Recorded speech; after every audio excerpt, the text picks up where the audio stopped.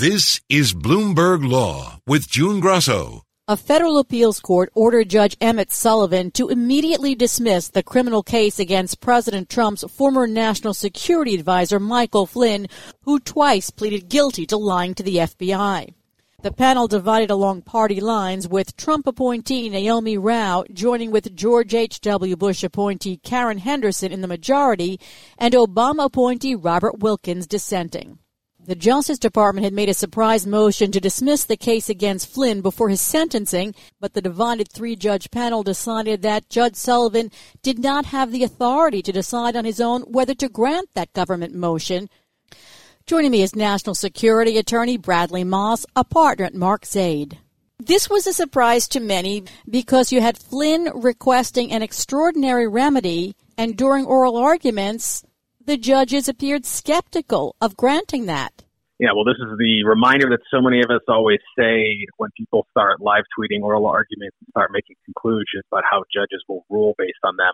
Never, ever read too much into oral arguments, because you never know whether or not the judges are simply road testing some ideas for themselves, or just putting you through the motions, or if they actually are in agreement with the particular line of question they're bringing against you. And this was very much that case. You listen to oral arguments, you would have thought it was going to be 3-0 denying the writ of mandamus, but instead it was 2-1 in favor of granting it, which certainly caught some people by surprise this morning. This was a somewhat controversial ruling, to say the least. There's certainly, some weakness in the citations provided by the majority opinion to back up some of their arguments. There's a point where they're literally just pointing to a legal treatise and no case law as justification for the premise that if there's any standard for seeking relief or any precedent for it where there's already been a guilty plea and the judge hasn't even ruled on anything yet. So it's likely, although not guaranteed, that this will go before the full D.C. Circuit. Any of the current judges on the circuit can ask for an en banc hearing, and then it goes before a vote. At least 6 judges have to vote in favor of it for it to have that full circuit hearing. If they do so, they'll likely vacate this 2-1 opinion. But there's no guarantees on that, and there's no guarantees on how the full circuit might do. It's entirely possible the full circuit might agree with this opinion by Judge Rao. So we're just going to have to wait and see. But needless to say, this was a bit of a surprise today. So in the majority opinion, Judge Naomi Rao said this is not the unusual case where a more searching inquiry is justified. But this case has been anything but usual.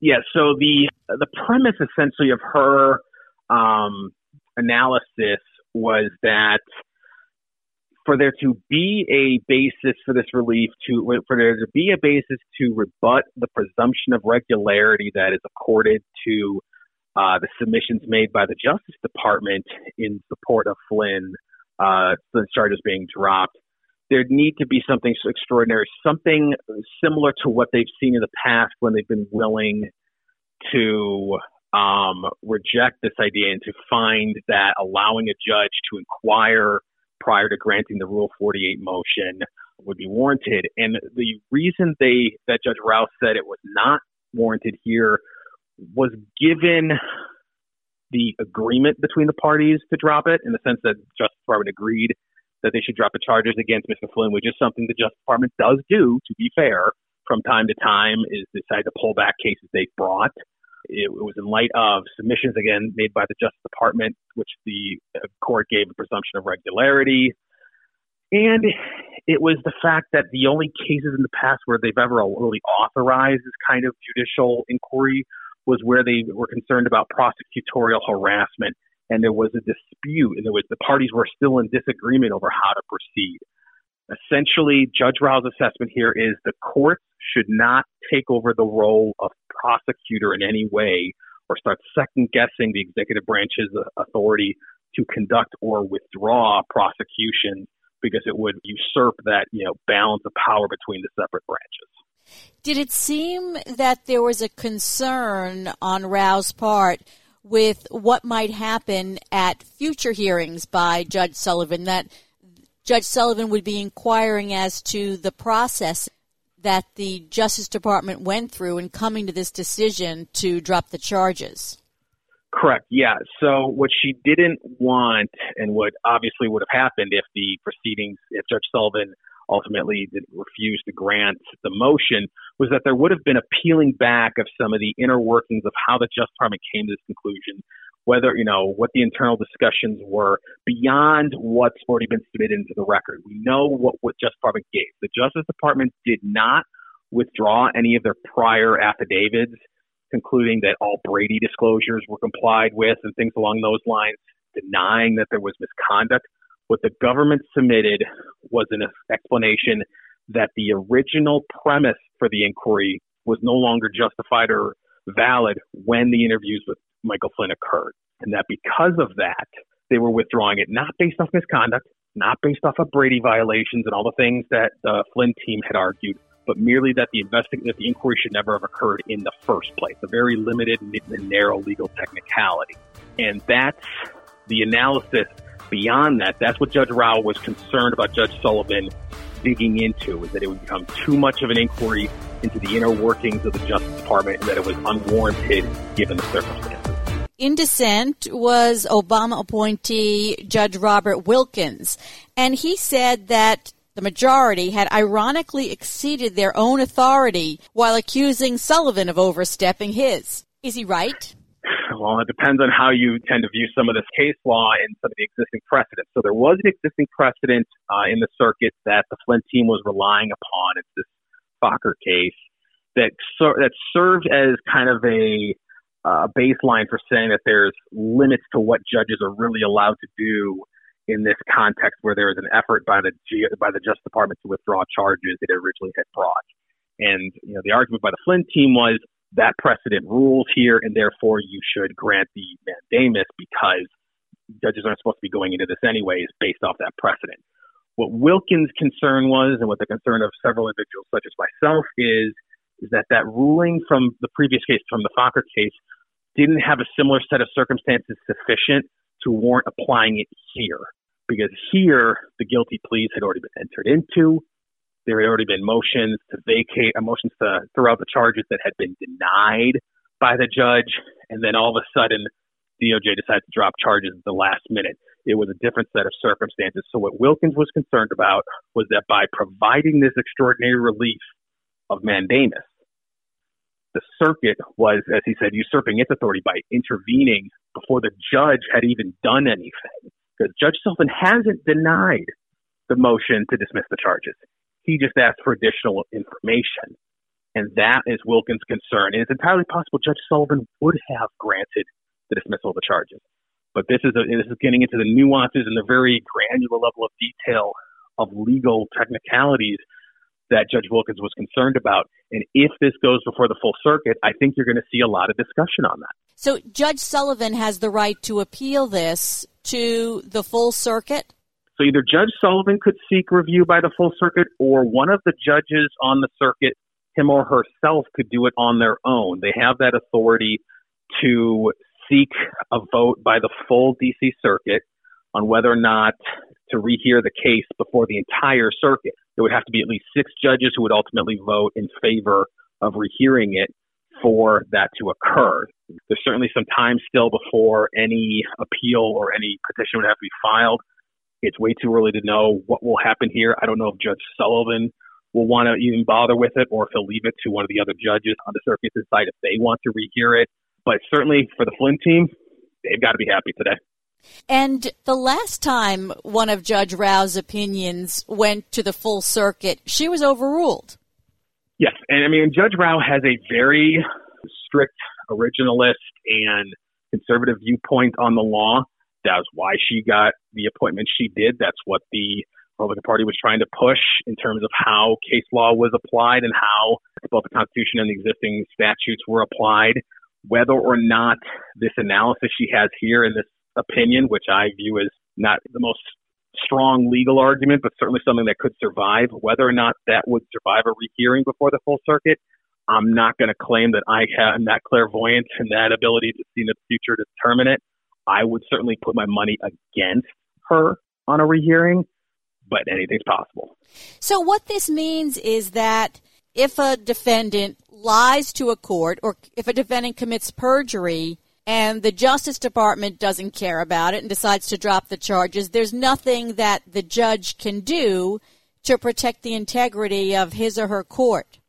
Correct. According to this precedent and according to this grant of mandamus, that the judge has no authority to inquire further under these particular kinds of circumstances. The judge, despite the fact that Rule 48, which was the basis for seeking dismissal of the charges, despite the fact that Rule 48 requires leave of the court, requires the court to sign off on it, and despite the fact that that rule was crafted for the very purpose of avoiding, political cronyism in how prosecutions were brought, it is the view of Judge Rao and her assessment that the judges should not be getting into that in this kind of situation, absent some evidence of prosecutorial harassment. It's unusual timing because today the House is holding a hearing on the very question that Judge Sullivan was going to inquire into, the politicization of the Justice Department. Correct. Irony abounds today. Yeah, there's a hearing right today before the House on the Stone case. The prosecutor Zelensky is going to testify about politicization of the process and how the sentencing recommendations were messed with, and whether or not there were efforts to corrupt it on behalf of the president's allies, in that case, Roger Stone. Bill Barr is coming under a lot of criticism in the past month for several things that he's done. The Judiciary Committee wants him to testify. He has yet to testify before the Judiciary Committee. Can they do anything if he says, no, I'm not going to testify? Under the existing standard that was litigated with respect to Don McGahn, the answer is no. Don McGahn refused to testify in the impeachment inquiries. There was a lawsuit brought to compel his testimony. There was a favorable ruling. I think it was House Judiciary Committee brought the lawsuit to compel his testimony, but they lost the D.C. Circuit in a 2-1 ruling. That ruling is on appeal right now before the full circuit. The 2-1 ruling was vacated, but technically that standard still survives at the moment. So if the House brought a lawsuit to compel Bill Barr's testimony, at the moment, it's anyone's guess what the actual legal standard would be on if they even have the standing to compel that testimony. Have there been other U.S. attorneys who dominated the department to such an extent? There certainly have been, powerful U.S. attorney generals. Janet Reno was certainly one. Eric Holder was no shrinking violet. You think back to Nixon, you think of John Mitchell.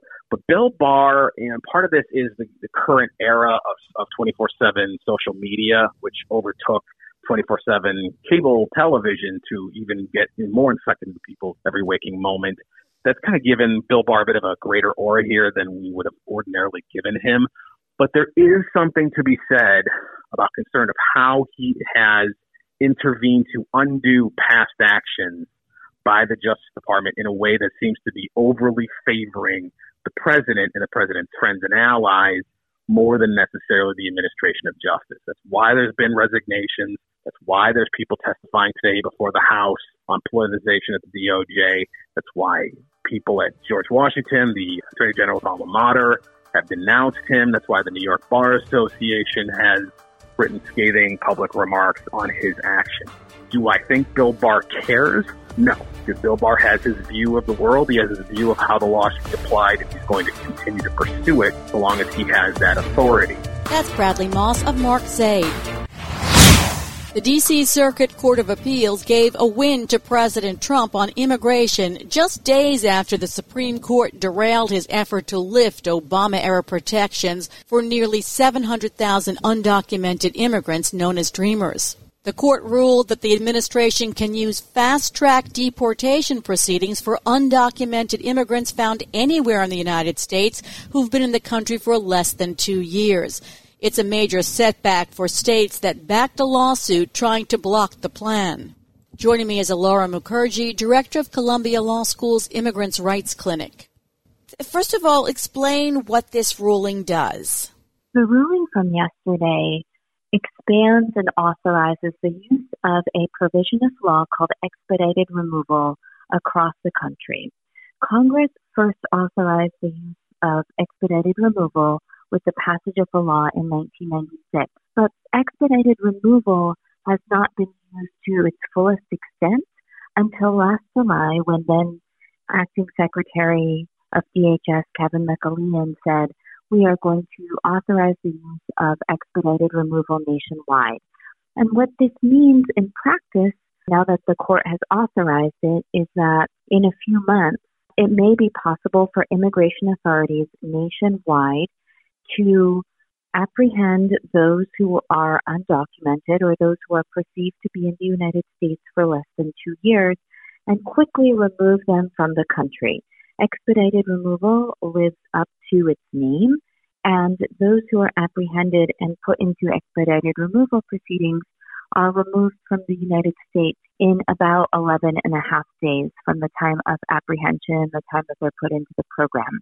For the people who are caught up in the program, they have no access to an immigration judge. They have no access to any federal court or state court judge to whom they may plead their case.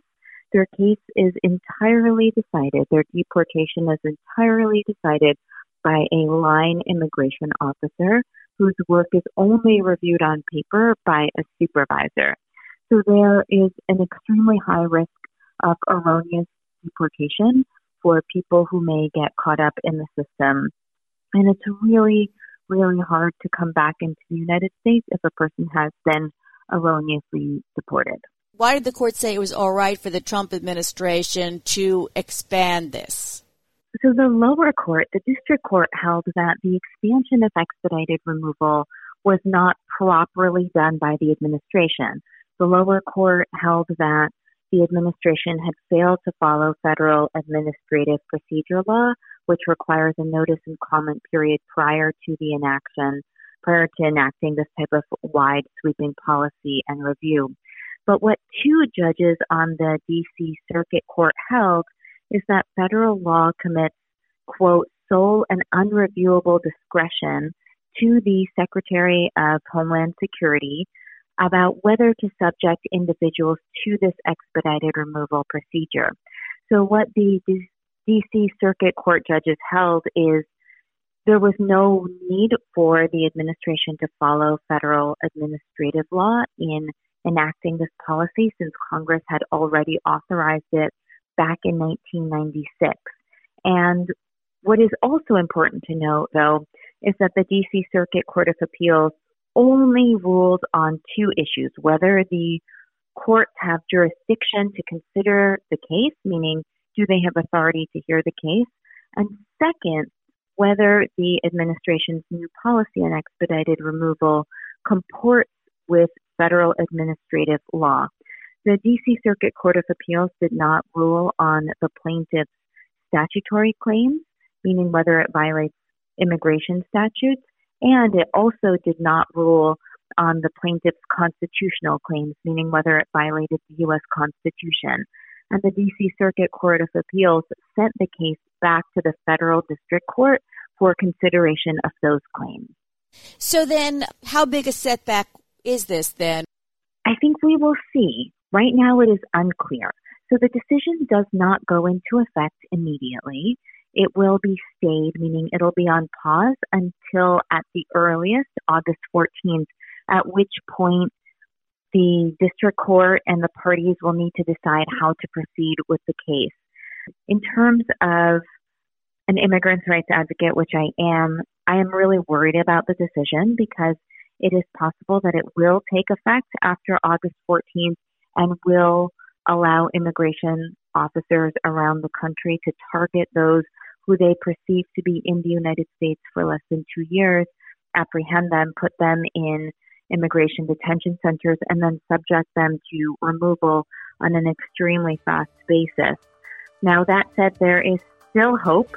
It is still possible that the statutory claims, so the immigration law claims and the constitutional claims, will succeed in court. Have there been proven cases where immigrants were deported who were actually here legally? Yes, dozens and dozens of documented cases of immigrants, including naturalized U.S. citizens and natural-born U.S. citizens, meaning those born in the United States, who have been deported wrongly. Now, this decision opens up enormous leeway for immigration authorities to target those who they perceive to be in the United States for less than 2 years. This opens up enormous concerns about racial profiling and who will be targeted by the decision. It also compounds existing problems in immigration detention centers where coronavirus is spreading increasingly rapidly, and immigration detention centers are hotbeds for the virus. And for people who are caught up in the system and who are either rightly or wrongly deported, they're going to contribute to the exporting of coronavirus from the United States to the rest of the world. There's still the underlying claims that can proceed at the district court level, but it seems like a long shot to get those claims heard and decided before the Trump administration can put this into effect. Yes, I think that's right. It will be a long shot to have the statutory claims and the constitutional claims adjudicated before August 14th. The legal team for the plaintiffs is currently assessing their options and trying to figure out how to proceed next. It's worth noting that nearly 24 states and the District of Columbia weighed in the case in favor of the plaintiff organizations, and said that this places their workers, including essential workers, at high risk of erroneous deportation, and it would have potentially devastating consequences on their economies and their communities. I want to turn to the issue of the H-1B program. First of all, explain what President Trump did with executive order. The executive order that was issued earlier this week effectively halts the processing of H-1B visas for people who are outside the United States. It does not have effects for those who are already in the United States on this visa, but the executive order, in an effort purporting to protect American workers, says that the program is on halt until the end of December, at which point the president will reconsider the decision. Now, this has caused enormous outrage and concern among the tech sector and other highly specialized industries. H-1B visas go to highly specialized technical workers and allow the United States to recruit the top talent around the world in science and technology and engineering. And this will unfortunately undermine the competitiveness of the United States in the global economy. Can this be challenged in court? Many of President Trump's executive orders related to immigration have been challenged in the federal courts. Your listeners may remember most vividly the challenge of the executive orders related to the Muslim ban that were challenged in court starting in January of 2017 after the president issued them. It is possible that this new executive order related to H-1B visas will be challenged in court, but that litigation has not been filed yet.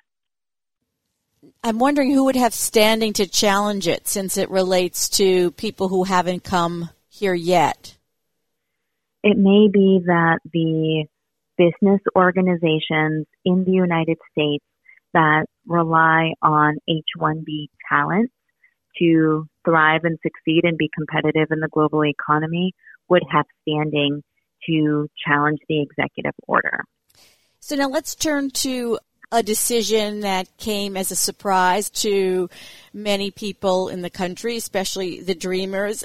I don't know if you have any clients who are Dreamers. Yes, we have represented Dreamers over the years in terms of helping them fill out their application to receive DACA, and then also we've helped other Dreamers process their DACA renewals.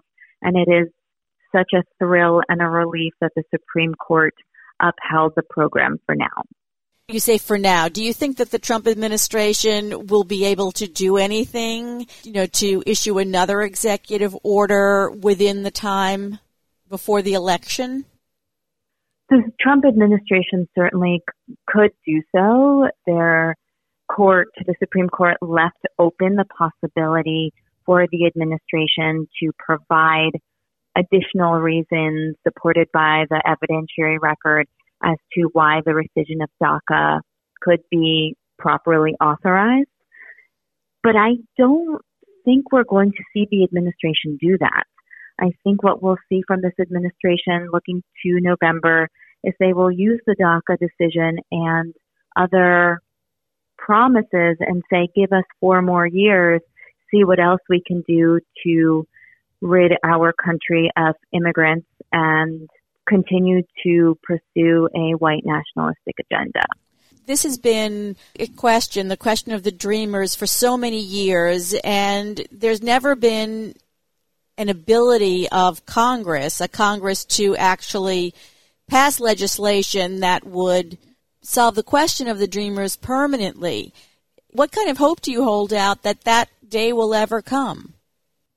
I'm hopeful that in the near future, we will have comprehensive immigration reform. Our country needs comprehensive immigration reform that is humane, that recognizes the enormous contributions that immigrants make to our economy and to our communities.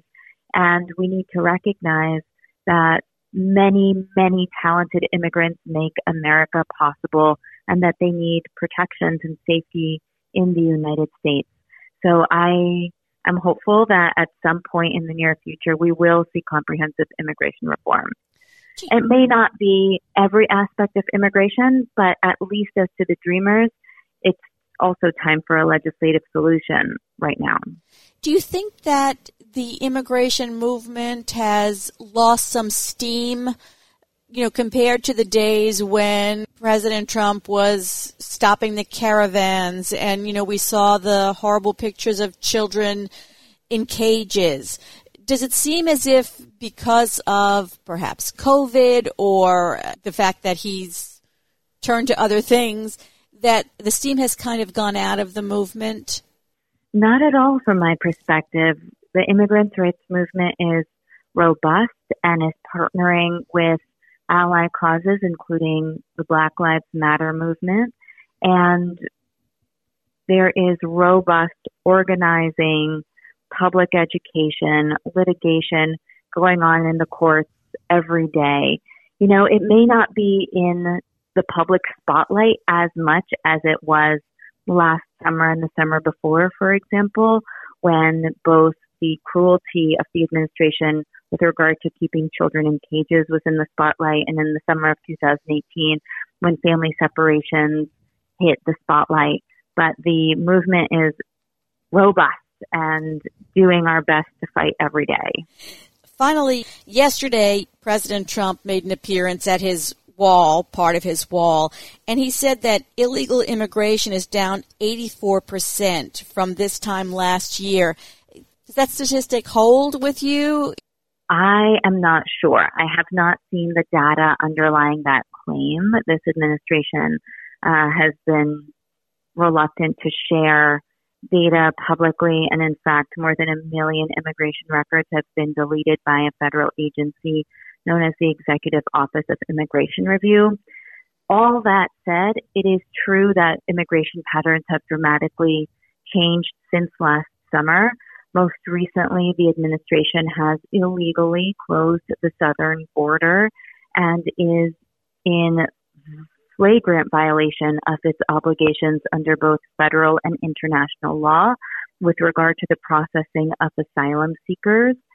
The United States is turning asylum seekers, including children unaccompanied by their parents, away from the southern border on a daily basis and subjecting them to illegal expulsions and deportations. Thank you for being on Bloomberg Law, Elora. That's Elora Mukherjee, a professor at Columbia Law School and director of the law school's Immigrants' Rights Clinic. And that's it for this edition of Bloomberg Law. Remember, you can always get the latest legal news on our Bloomberg Law podcast. You can find them on iTunes, SoundCloud, or Bloomberg.com/podcast/law. I'm June Grasso. Thanks so much for listening. And remember to tune into the Bloomberg Law Show every weeknight at 10 p.m. Eastern, right here on Bloomberg Radio.